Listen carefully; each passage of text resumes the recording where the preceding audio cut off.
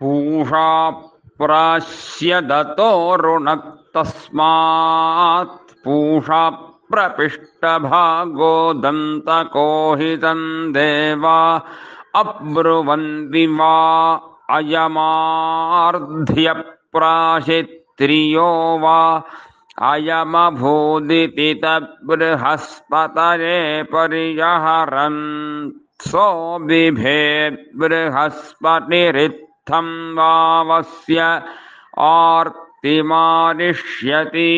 स एतं मन्त्रमपश्यत् सूर्यस्य त्वा चक्षुषा प्रतिपश्यामीत्यब्रवीं न हि सूर्यस्य चक्षुः।